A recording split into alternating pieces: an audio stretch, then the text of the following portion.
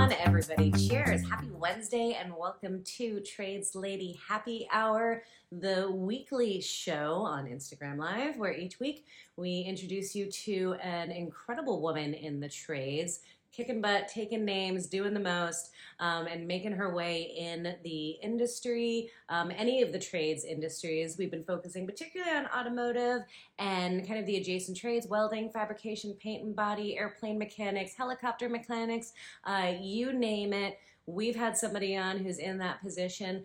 Women generally make up, across the trades, less than 10% of all trades folks, and in specific industries it can be as low as like 2%.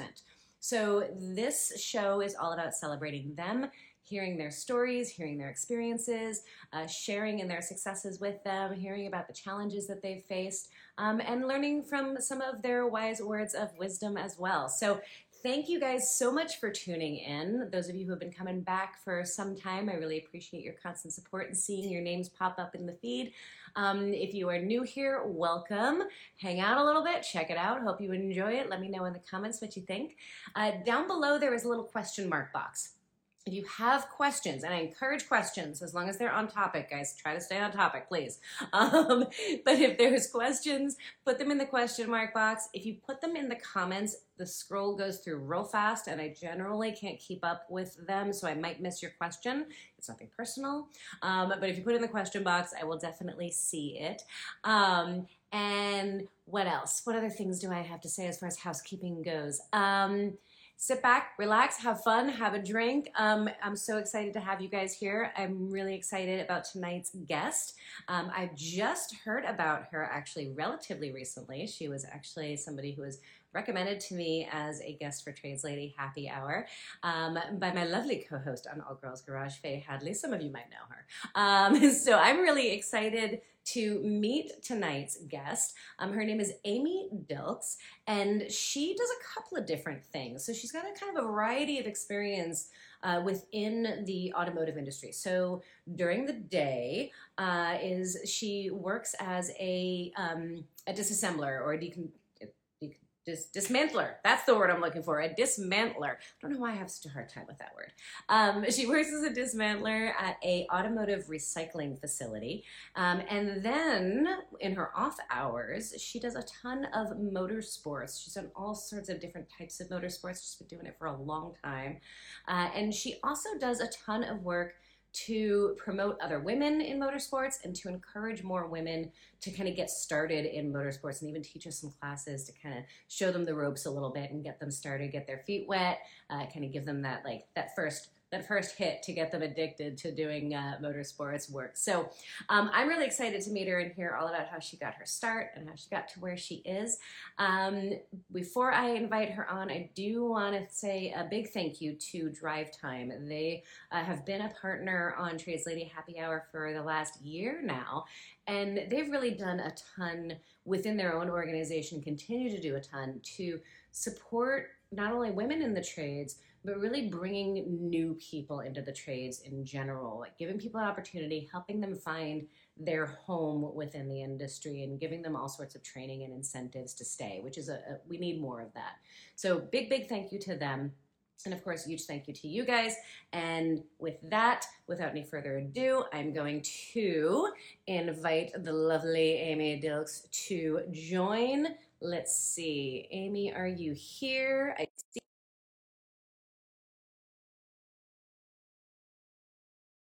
If all technology works well, she should be joining us any moment now. Dun, dun, dun. Amy, are you out there? I'm sending you an invite, Amy. I see you're in the room. Gotta love when technology doesn't work for us. All right, well, hopefully she will be joining us shortly. I'm gonna just keep hitting the invite button until she joins. Amy, if you are there, hopefully you're not having any issues with joining. You might have to shut down and open back up again. Oh, there's a request. I see, maybe. Fingers crossed. Amy, are you there? I don't know why this isn't working. Oh my goodness, I'm accepting your request. It is not working. So, Amy, I'm going to suggest it says you're unable to join. So, go ahead and close your Instagram, open it back up, and let's try again because it's saying you can't join. I don't know why. I'm accepting your request, but it is not letting you. So, Wait, what, oh, wait, oh, oh, oh, oh, wait oh, oh. for it. Wait for it. Wait Are for we it. getting there? There we go. Yes. Technology, gotta love it. Success. Woo! Hallelujah. Cheers, lady. Cheers to that. Very, Absolutely, a very pleasure to nice to be meet here. you. I'm so glad that you were able to jump on this and said yes to my crazy invite and randomness. Faye sent us for folks at home. Faye sent us an introductory Yes, message just like yesterday. what yesterday. She's like, "Oh my god, you have to have Amy on. She's fantastic." And Amy was obliging, and I'm very excited Absolutely, to meet you and hear all about your absolutely. story. So, did I You got it spot pronounce on, your last spot name right? on. There's Yes. not too Okay. many Awesome. ways to mess up my last name. I don't know. I Yeah. mess up names Well, the pretty thing good. is that the only thing you can't do with my last name is drop the L because it becomes yep, A yep, totally yep. different one. They did that to me. I Yeah. found that out the hard way at a middle school science fair and just was scarred for life. Oh, I know. kids are Well, so it wasn't the mean. kids. It was like the teacher announcing the awards, and it was like, "Oh, come up for your award." Yeah, yeah. Auditorium full of Yeah. kids. It's always good. Right. Yep. Awesome. Mm-hmm. I love it. I love it. Will you tell the fine folks at home? I gave a little nutshell of who you are and what you do, but where are you? What do you do? And kind of then we'll go back in time. Here, But let's here give the now. little snapshot So, of what present I present live in day Amy Poughkeepsie, New does York. look So I'm in the Northeast. like. I do not stay in the Northeast very often, though. Oh, okay. So it's probably easier to say what I don't do.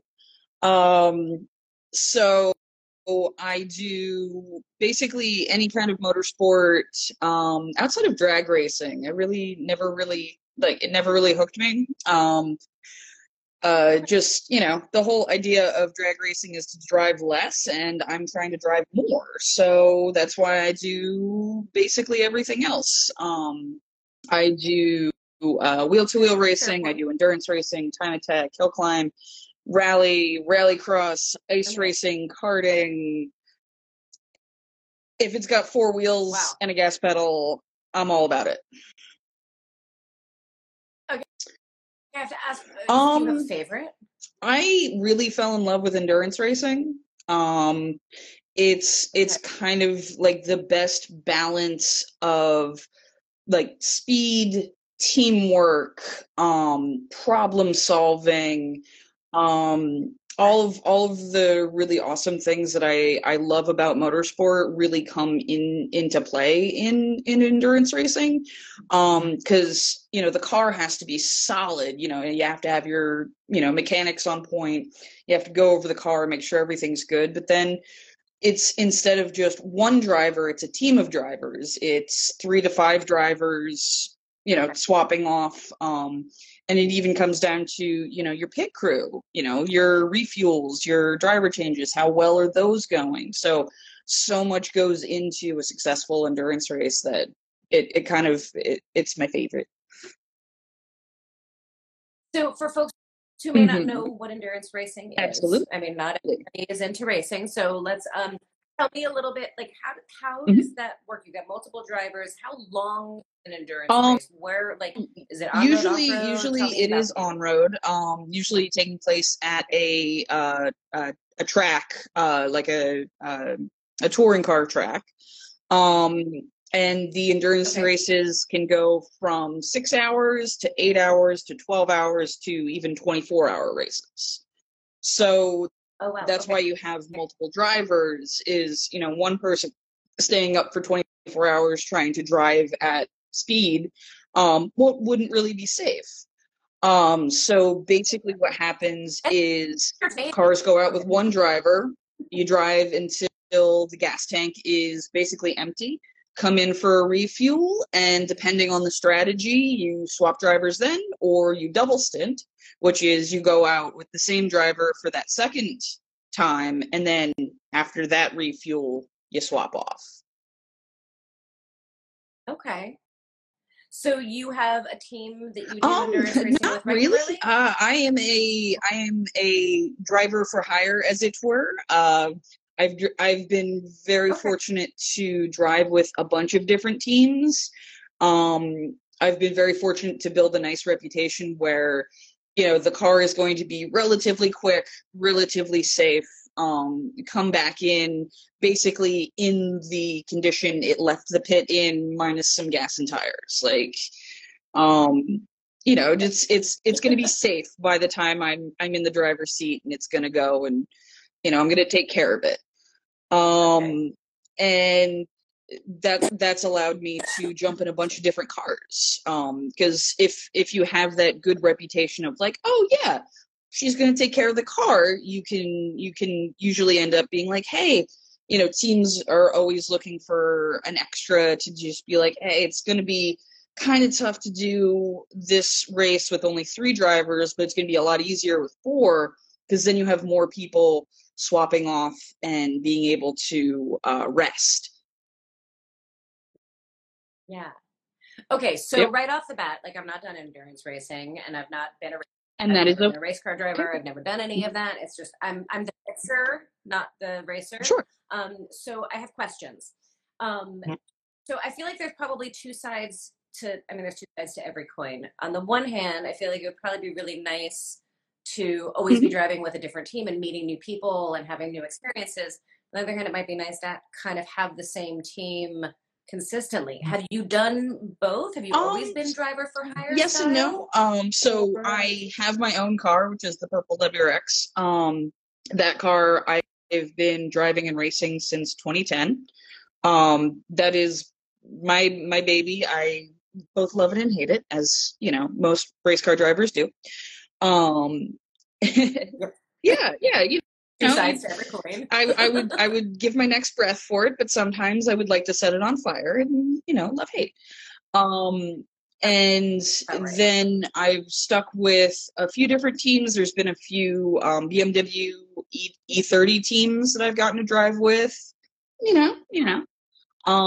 And then one team that I drove with for a few seasons has a Mazda RX-8 with the rotary engine still in there. Yes, I have an RX-8 myself. So I ended up talking to them, and they were like, oh, hey, do you want to, you know, they were a very new team. So they needed someone who could kind of go out and shake the car down and be like, hey, let's see if we can change this. Let's see if we can, you know, adjust this to make the car faster, make the car more stable. Awesome.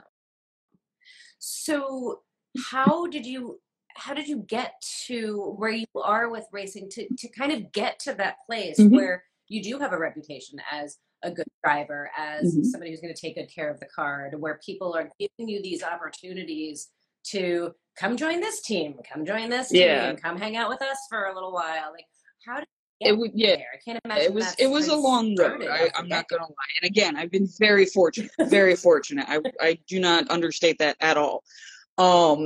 So I started way back in the before times. I bought my WRX in 2009, bone stock, and I lied to myself and said, "Oh man, this car's pretty fun on the street. I'm not gonna modify it.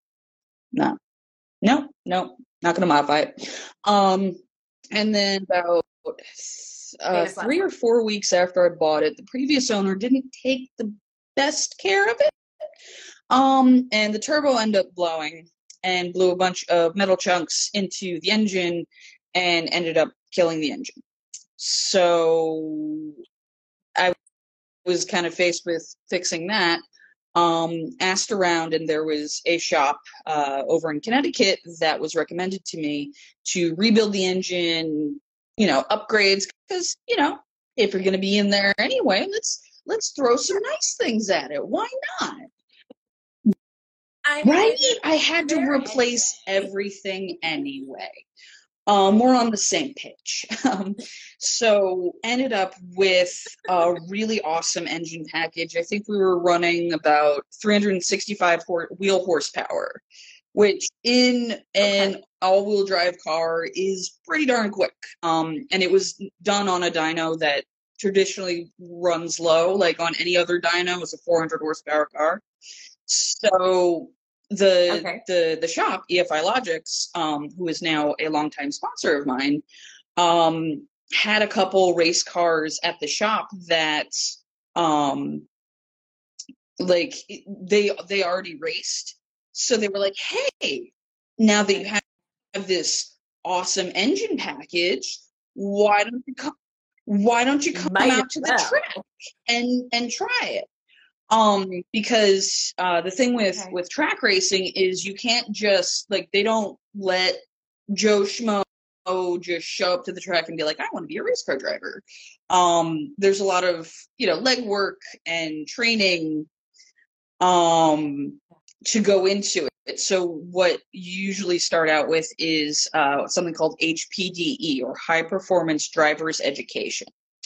And so I signed up for my first track weekend that weekend, and showed up thinking it was going to be like a hobby, a once or twice a year thing, and other lies we tell ourselves, right?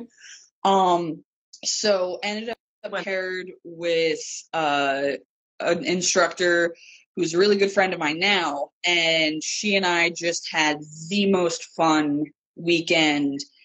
And even after that first session on track, because there's a lot to learn, that's why you get an instructor that sits in the car with you, and they're on a headset inside their helmet, so you can hear them, they can hear you.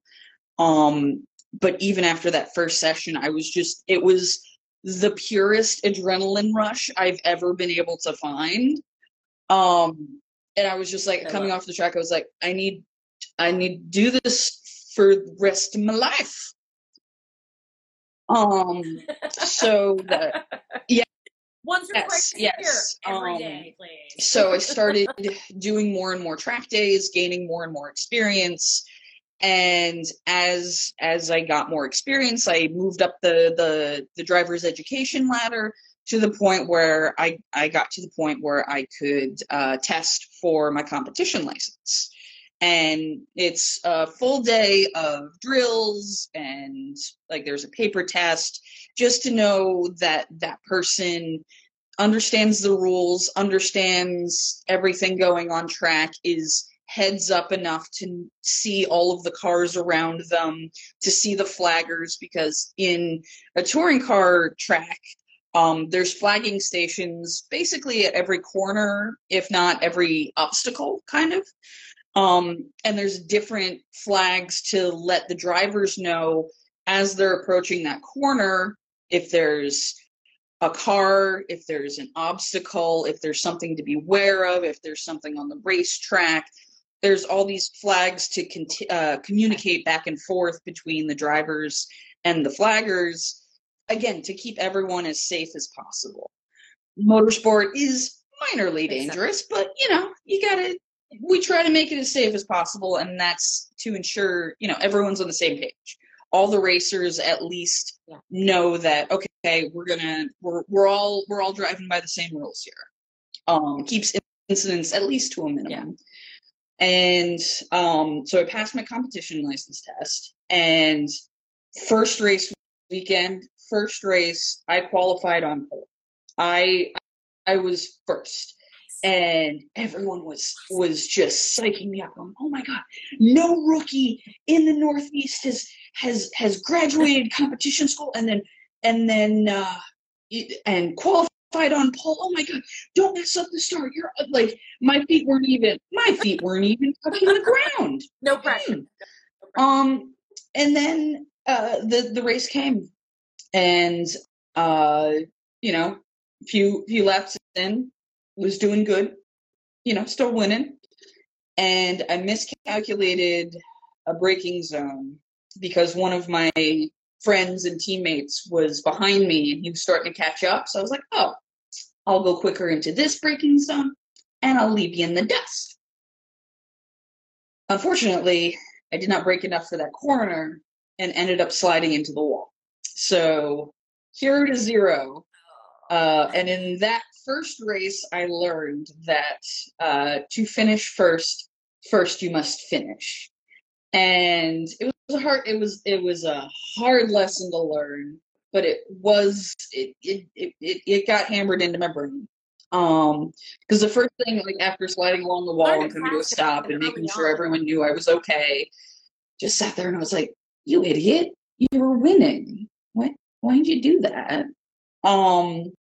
So got the car, like towed off the track. It was pretty messed up. And this was on Saturday. So Sunday I stuck around just to hang out, and I heard some unsportsmanlike comments about female drivers. Said when they thought I couldn't hear them, and that kind of annoyed me. Something along the lines of like, oh, it was a fluke. She must have been cheating or whatever. That kind of annoyed me. So towed the car home, and in a month and a half, I had rebuilt the entire car and was back racing. And this was I hit the guardrail probably going about 80 miles an hour. Like the both driver's side shock towers, both front and rear, were moved in 2 inches. Yeah, like that. It was a serious hit. And the drive home, I spent just calling all of my sponsors, all of the businesses I knew, trying to find a body shop that could get me on their frame rail, or the frame machine rather. And like the first 5 shops I called and sent pictures to, they were like, "Oh, well, if it was a street car, we would total it." I'm like, "It's a race car. It's got like a roll cage in it. I need the wheels to point the same direction. That's all I require of you." And they're like, "Well, we can't do it." And finally, like the 5th, 6th, or 7th body shop I finally got a hold of, and they were like, "Oh, it's a race car? You just need the things moved? Yes, come by on Tuesday. We'll do it for you." I was like, "My man." So nice. Rebuilt the car, got back out there, and by the end of that season, I had gotten enough points to be the both time attack and wheel to wheel regional champion for that year. A crown that I continued all the way until 2015. So that was 3 years. And then nice. By then, I had gotten a bunch of racing experience because, again, I was doing a bunch of events. Seat time, you cannot understate the importance of just being behind the wheel on track with other cars, because there's a bunch of things that could happen and you can't really explain that in a classroom. You got to go out there and do it. Yeah, right. Like anything else. Yeah, like I've had cars blow their engines in front of me, and that's a situation that is coming at you fast, and you have to make a decision. So once I had gotten a bunch of racing experience myself, then I started reaching out to other endurance racing teams and being like, "Hey, do you need someone to race with you?" And within 2 or 3 seasons of doing both wheel-to-wheel racing in the STI, which is shorter sprint races, basically, like 30 to 45 minutes, and then doing the endurance racings as well, gaining more and more experience that way, that's how I kind of built my driver credentials enough to be like, oh, I can go to these, I have teams reaching out and being like, "Hey, we need another. Why don't you come? Do you want to drive with us?" Yeah, I've been awesome. Very fortunate in that way. Well, like I said, there's some hard work involved in that too. I mean, you came out the gate, like, Spite will get you. Learned lots of. Spite will get you everywhere. Because I was not very happy with those gentlemen making those comments about me. So it's like,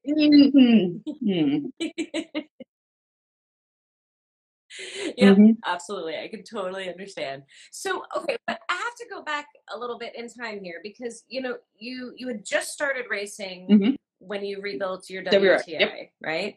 WRX, sorry. I don't Just know grab WTI. Where did that come letters from? out of the air. WRX. It's fine. I just randomly, I know. The WTI is World Pack Training Institute, and I don't know what that has to do with Subarus. Or But anyway, so um, hmm. so you hadn't raced before, but yet when you got the car, you were already in the mindset of like, I'm not going to modify it. I'm not going to modify it, which means you have an Yeah. inclination towards modifying to begin with. Where did like, where did that love come from? Like, were you always into mechanical and performance I and souping was stuff always up, an or like, where? adrenaline Tell me. junkie. Go back and Even okay. even when I was young, like I had a skateboard and I turned it into a luge by duct taping 2x4s to it. Um, yep, yep. I mean, Okay. modifying things. I'm not saying it was smart. There was one time I got the death wobble and ended up wobbling and bruising my tailbone. It's fine. Um, but mechanics and like putting things together also really interested me. Um, and I was really lucky. My dad had worked for IBM, and he kind of saw that I was interested in because he bought me Legos. Like my parents would buy me Legos, and I would like buy build the Lego sets and everything. And they were like, oh. So my dad would bring home like if they were going to throw out a printer or any of the office supplies, and he'd be like, here, take it apart.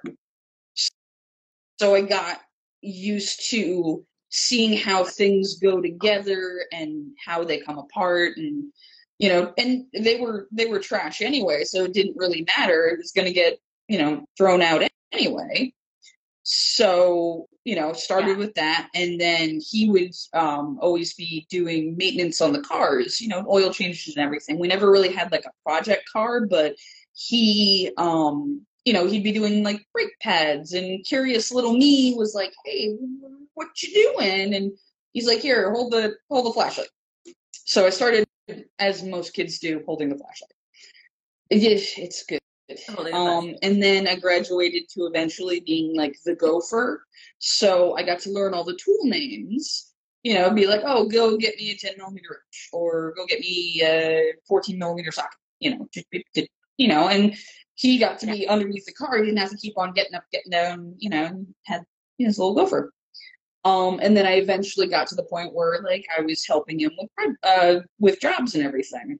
So I learned all of that basic knowledge through that, and then tried motorsports, got into track days, and then it was all just okay. Can I? Because racing, motorsport, even track days end up being pretty expensive. So how can I save money? Well, if I don't pay someone else to do it, you know, Google, YouTube, and patience will get you pretty darn far.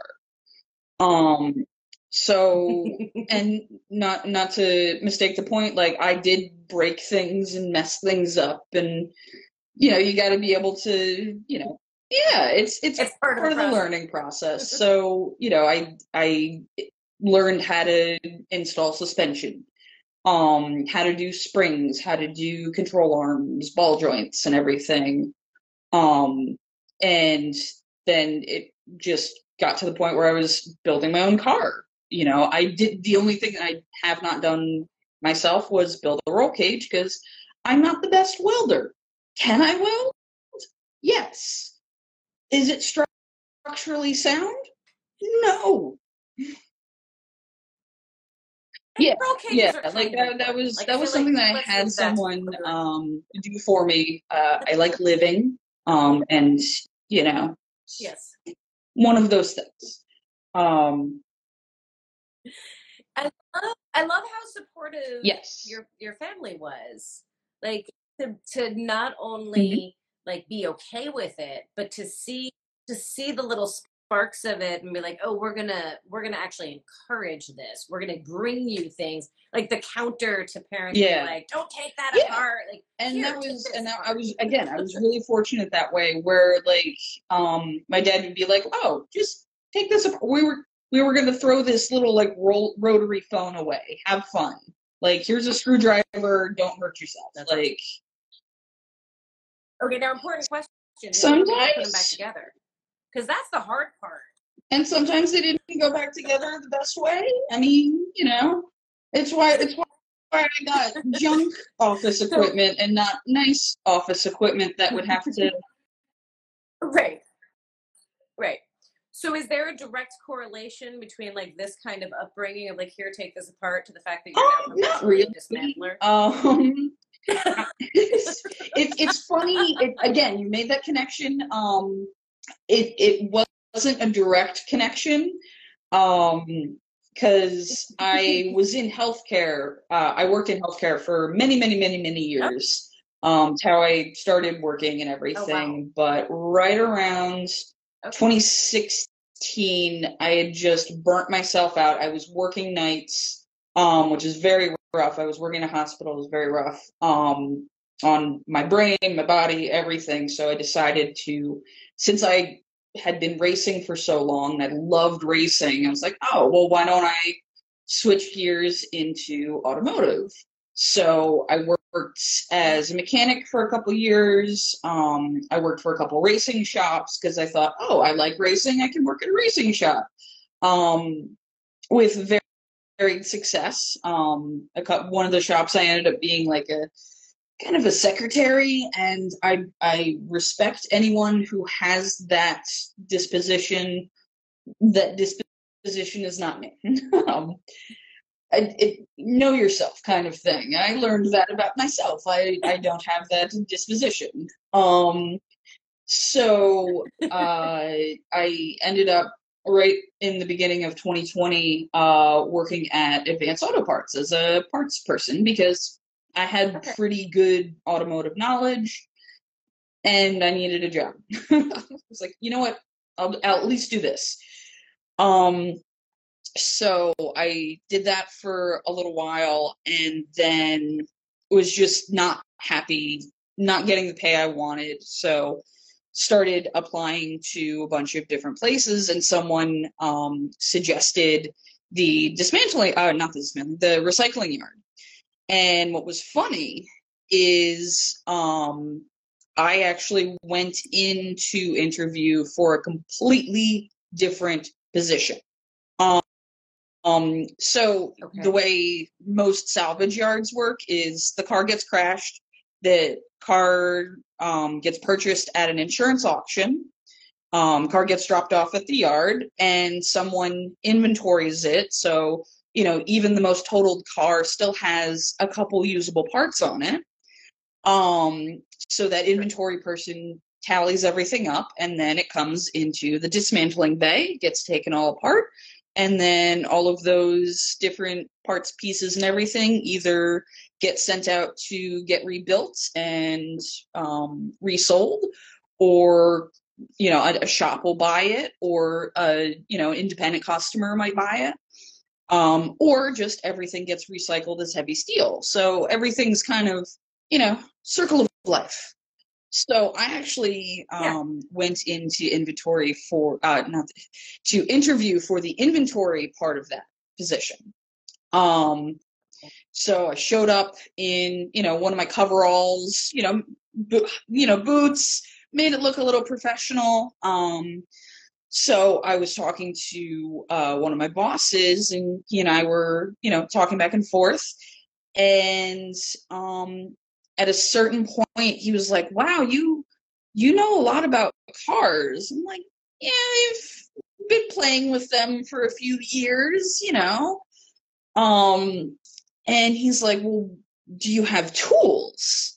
I'm like, yeah, I've swapped my own engine. Like, I got tools. And he's like, well, would you be interested in dismantling? And I was like, ooh, that does sound fun. So he took me up, showed me around, and was like, you want to try it? And I was like, sure. And moral of the story is I've been dismantling for almost 3 years now. But what was funny, and it ties into the whole women in trades thing, is at a certain point during that interview, and I knew that interview was going well because he was asking me if I wanted to do a completely other job. So I read the vibe. But at a certain point, he looked at me and was like, well, what happens if you break a nail or bang your head? Oh my gosh. I was about to give this guy props for like encouraging you into a mechanical type position. It's 6.5 and 1/2 a dozen the other, but I've since broken him of this, by the way. But I read the situation and I was like, either I'm going to say what I'm going to say and it's going to be a bad reaction and I don't want to work here anyway, or it's going to be a good reaction and I'm going to know going forward where we're at. So I looked at him and I said, I know we just met, but don't insult me like that. And he just kind of like he gave me that look of like, oh, okay. And I still got the job, which was. I love that. Like, can you say that answer again for the folks in the back? Because I feel like that is one of those like people will treat you the way you allow them to treat you. Like I said, tell me what you said. I know we just met, but don't insult me like that. And it was just, a little one-off comment. Like I wasn't being combative. It was just like I read the situation. I was like, it's kind of going well. Let's see how he handles this. And it still went great. Once in a while, like when I would be carrying something heavy over to our shipping department, I think for this first 6 months, he would always be like, if he saw me as we were passing each other and be like, oh, the guys could have gotten that. And whenever he made that comment, I would take whatever I was carrying, lift it above my head and growl at him. And he's thus stopped making those comments. I think he has learned his lesson. I think the growling really puts the cherry on top. Little grr, I like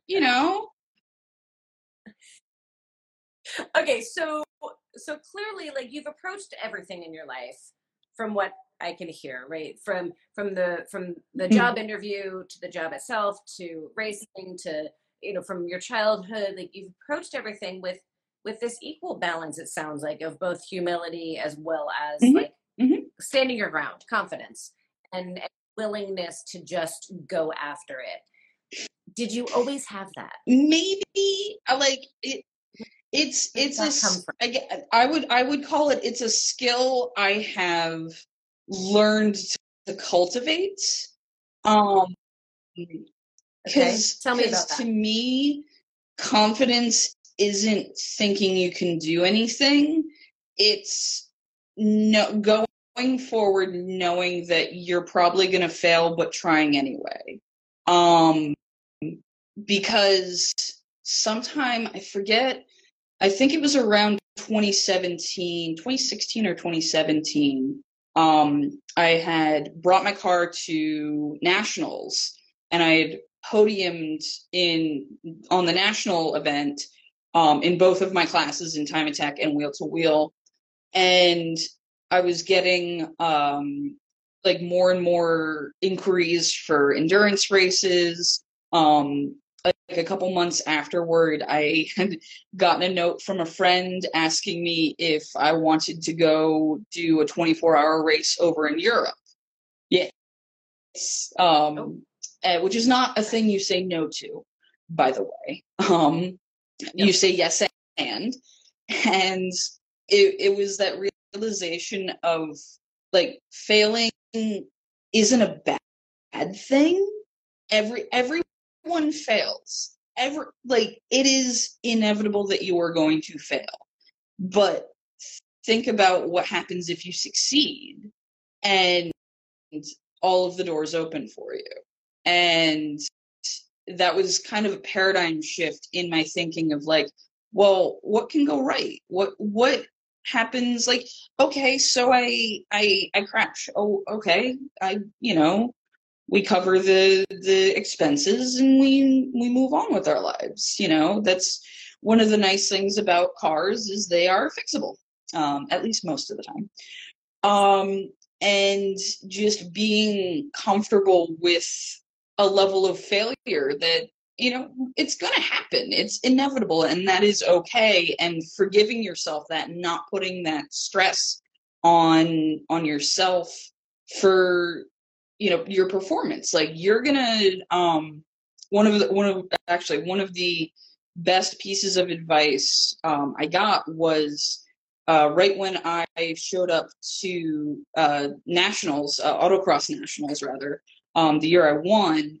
Someone gave me the advice of, you have already done all of the work to prepare for this weeks ago, days ago, weeks ago, months ago, years ago.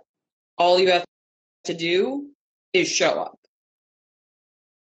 And it was just such a comfort to be like, oh yeah, I don't have to throw myself at the wall. I already have it. I have done the work. I've done the practice. I've done the hours to be confident in myself and say, okay, let's see what happens. Were you confident as a little kid? Like, is this part of who you are? Or was there a shift in your life when you started I think I was always a bit confident in myself. I got to do karate at a very young age, much to my mother's chagrin. She wanted a ballerina, and she got me, and I've yet apologized many, many times. And I was always pretty successful, but I think it was always just the people around me being like, go do that thing. Go, being okay with seeing me out there and putting myself out there and being like, oh, there's been, a couple times where, I've failed spectacularly. Hey, I crashed my car my first race weekend. Being okay with screwing up and messing up and being like, okay, we messed up. How do we fix it? How do we move on? And being okay with that failure. I love it. And what a testament to like how we're raised and the people who we have around us, and if they are encouraging, right? Because sometimes I think that is a big piece of it. If you've got 20 people around you saying, oh, you failed, that sucks, you might as well hang it up, versus if you have 20 people around you saying, oh, you failed, sweet, what did you learn? What are you going to do different next time? Like, absolutely. And I feel like the motorsport community that I have been, again, absolutely fortunate to have around me, is a testament to that. And there isn't a better distillation of that than the event in 2017. It was the first Mount Washington hill climb that I ever competed in, and I had rushed to get the car ready, showed up to the event. There's 2 days of practice. If you're unfamiliar, Mount Washington is the highest peak on the eastern seaboard. It's about 7.5 mile access road up to the top of the mountain. And every 3 to 4 years, they run a hill climb. It is the America's oldest hill climb event.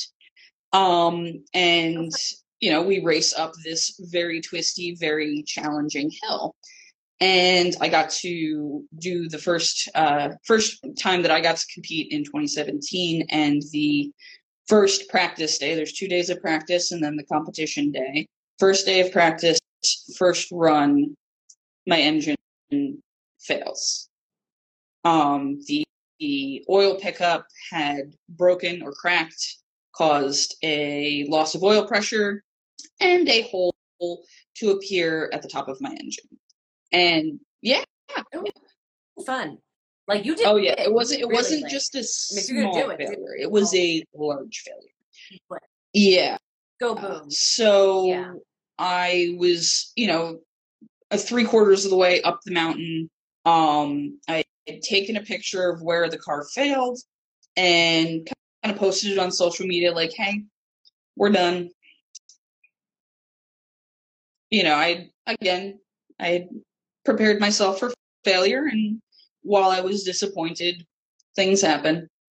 So because there is only one route up and one route down for the mountain, the one of the tow guys came by and towed me down to one of the little parking areas so that practice could continue without getting all of the cars off the mountain. So in this little parking area, I didn't have cell service. So for about 3 hours, I just kind of sat there with some of the volunteers, and they tried to boost my spirits, but I was still kind of disappointed. And I had hitched a ride down, like once practice was over, because it's only half day. Got a ride down for the rest of the mountain, and the tow truck driver said, we got a couple cars that we got to pick up. We'll bring the car down, and when you see it, we'll bring it over to where your paddock spot is.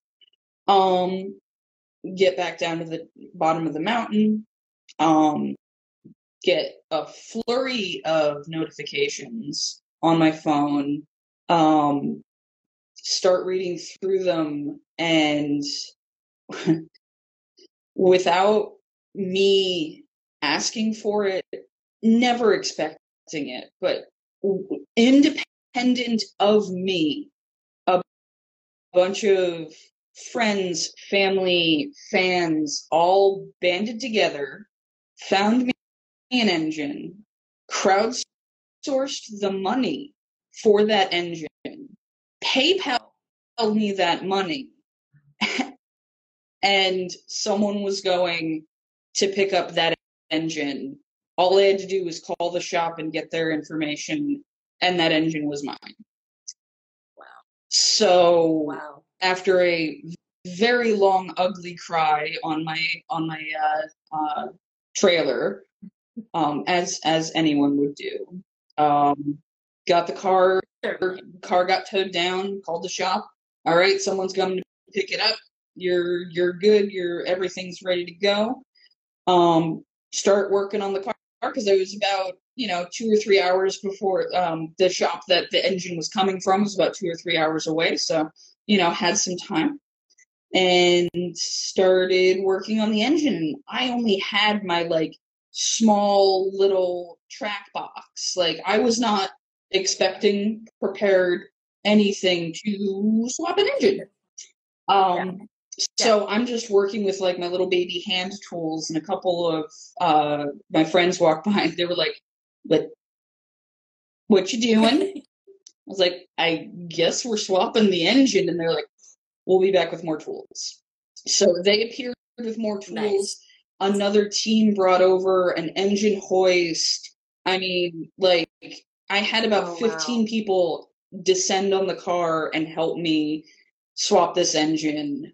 And it was just the most magical experience because by 1:00 that morning, the car was running. It didn't even take 24 hours before that car was running again. Went back to the Airbnb I was sharing with one of the other competitors, slept for a few hours, got back up, went to the morning drivers meeting for practice day 2, had to finish up a few things, did the practice run. A couple people who knew, other competitors who knew the story, after I did the practice run, they it was kind of fun to pull up to all of the other competitors and see a bunch of them clapping, yeah, you made it. And then That's competition amazing. Day, without any real practice, because day 1 was a wash, and day 2 we only do half of the mountain. So day 1 we only do the top half, day 2 we only do bottom half, and I only got 1 run on the bottom half. Competition day comes, and I'm just driving by sight, basically. I don't have any practice on the mountain whatsoever, I ended up getting third in class and got to like get a little trophy, stand on the podium, and I didn't win that trophy. Everyone else won that trophy. I just held the steering wheel for a few minutes. Like that was everyone else's trophy. I just got to experience that, and that was like a really formative and special event and memory that I got to do because this community is just awesome. No, that's incredible, and to hear that like competitors are doing that, like they're helping each other out. Do you find that that's pretty like? I mean, obviously that's an extraordinary story, and I can only imagine the emotion. Do you feel like since then, and you're in your experience as far since 2010, this is a long time racing. Like, is that the norm? I feel or is that the like the sportsmanship around, like not necessarily like pro level, just because pro is its own thing, but the club racing scene, the semi-professional and club racing scene, it is a rising tide raises all ships. Like there is so many people that have helped me, and I help other people. Like I stopped bringing like 70% of my tools because I'm like, someone will have it, like, and that expectation is just, everyone's like, oh, they'll come by and be like, hey, Amy, do you have this weird clip? And I'll be like, oh yeah, I got 2 in my toolbox. And then, if I need like a cap or something, I'll go over and be like, hey, do you got this? And they're like, oh yeah, here. Or if they don't, they'll be like, oh, Jim has it over there. And, you go walk over and someone will find it. Or even, it's very common to like in one of the endurance racing series I run with, American Endurance Racing, has a text thread for all of the competitors, and I'll get texts throughout the day. Hey, team so and so is looking for a transmission. Team, this team's looking for rotors for a Corvette. And someone will have it, and you give what you need, and everyone helps us because and someone like I think you'll run into a few black sheep where sportsmanship isn't as important to them, and they'll weed themselves out. The people that stick around and are successful and race year after year are the ones that know that this sport and this community is made better by helping each other. And like as a competitor, it's way more rewarding and more fun to beat someone else on the track, not just beat them because they didn't have a part for their car and they didn't get to run. Like that's more fun. Like as a sportsman, as a racer, as a competitor, I'd rather beat someone on the track fair and square than, someone being like, oh, I didn't have I didn't have an extra spark plug and not getting to run it all. Right. Okay. So along those lines, those folks that said disparaging comments at your first race. I don't think so. I don't think so. Okay. I was gonna say, are they? What do they think of you now? I try not to step on any toes. I take I take my own space, but don't as some people in the healthcare field say, do no harm but take no shit. You just. Do you miss healthcare ever? I miss helping people, but as anyone in healthcare knows, that the bureaucracy and the administration is just soul crushing. So I feel like my current profession, where I'm taking crashed cars and giving people an option, a lower cost option to repair their vehicles, is a much more lower stress situation for me mentally, that is still helping people and doing the thing. because that's Do you mind if I ask you how old you were when you changed gears? Not to, no pun intended, but because I think Mhm. people are afraid of changing careers when they're not in their 20s, right? There's this like Mhm. fear of being older and changing a 31. career. How old were you when you switched? So Okay. I went to school for business and marketing. Um, I Oh, was working in healthcare as a pharmacy tech for 8.5, 9 years. And then I was interesting. a office administrative assistant, whatever title we're going to give the doctor's office people for a couple of years. And then I was like, you know what? I like working with my hands. I like working on cars, and it's a lot less stressful. So I love it.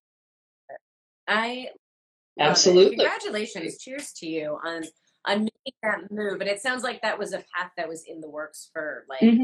Hmm. since the beginning of your life. So that's awesome to hear. We're already getting really close to our hour because you have so many great stories and you're such a great storyteller.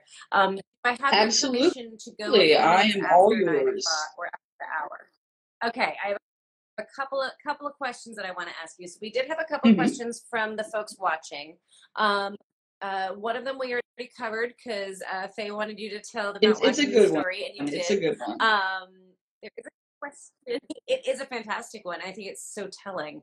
Um, Stephen DiMarzio would like to know if you have a dream car that you would like to Ooh, race. um, I try not to drive cars that I don't have enough money to replace. I think that's probably good life Um, but philosophy. if I ever got the chance, I always loved and enjoyed the Audi R8s, especially in race trim. Okay. They are fantastic pieces of machinery. I've got to see a few, but I don't know if I'd be brave enough to, jump behind the wheel and drive it in absolute anger because that's a lot of car. That is a lot of car, but I feel like we all need to visualize Hmm. that for you, having the opportunity to do so without the threat of Yeah, having to pay and for it and if I will anything say, happens. like We're just gonna put that out there. most of those motorsport teams do carry motorsport insurance. It is a thing. So if you see, all of those F1 cars that get crashed, they do carry motorsport insurance, so you do get something to cover the cost. But again, Awesome. let's just not break the very expensive fancy car. Mhm. I think that's fair.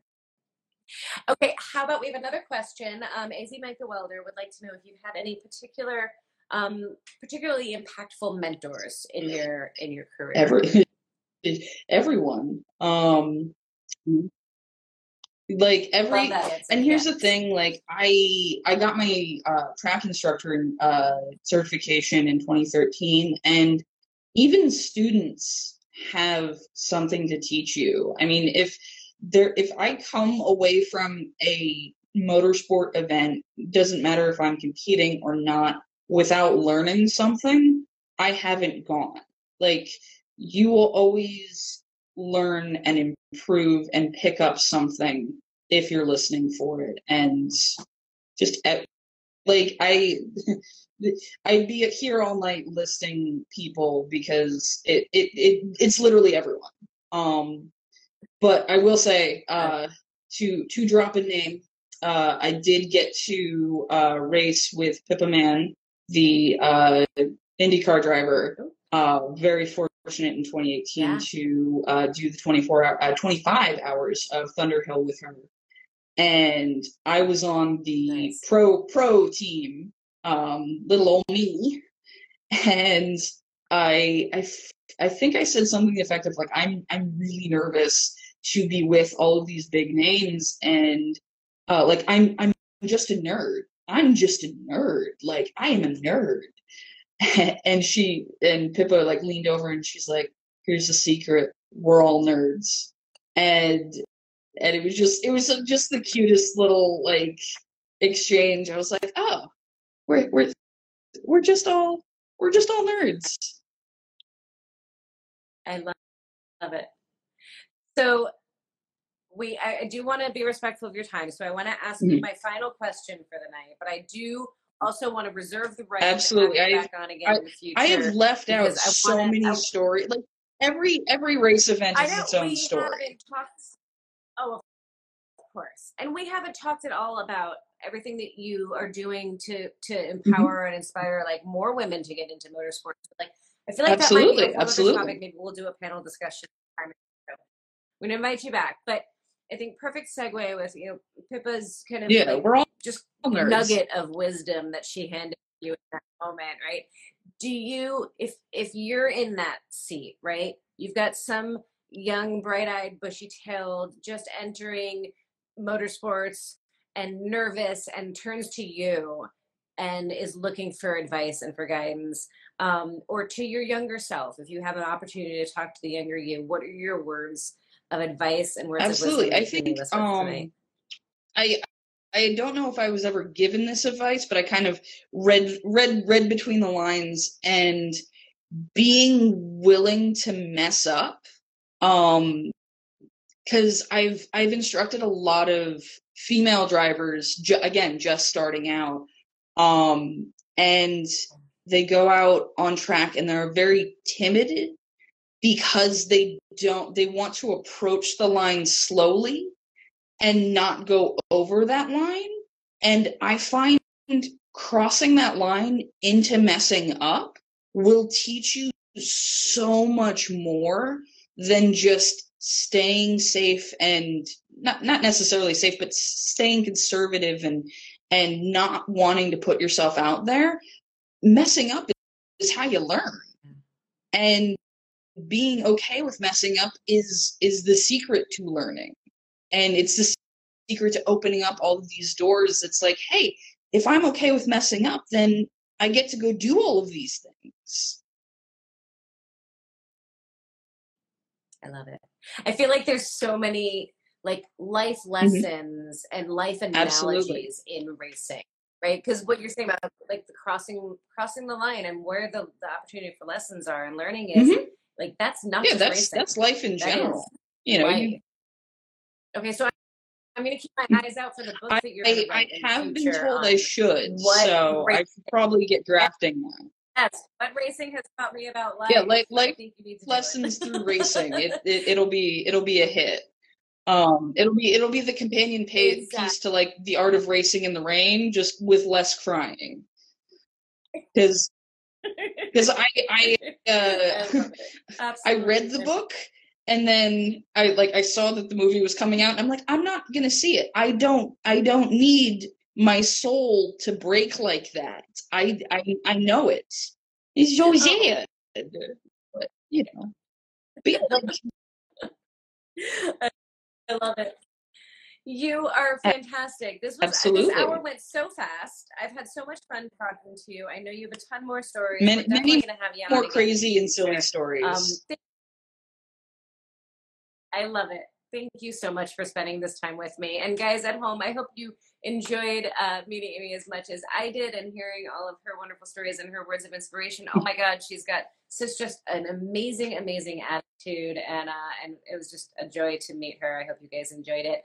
Make sure you come back next week. We've got another fantastic tradeswoman for you to meet. Another huge thank you to our sponsor, Drive Time, for making these happy hours possible and for me to be able to continue to do them and continue to share with you all of these incredible women that I have the huge and amazing privilege of getting to meet and chat with every week. Amy, you're fantastic. Cheers. Thank you, thank you, thank you. Cheers to you, my dear, and to folks at home. All of you, be good to yourselves and be good to one another. See you next week. Bye, guys.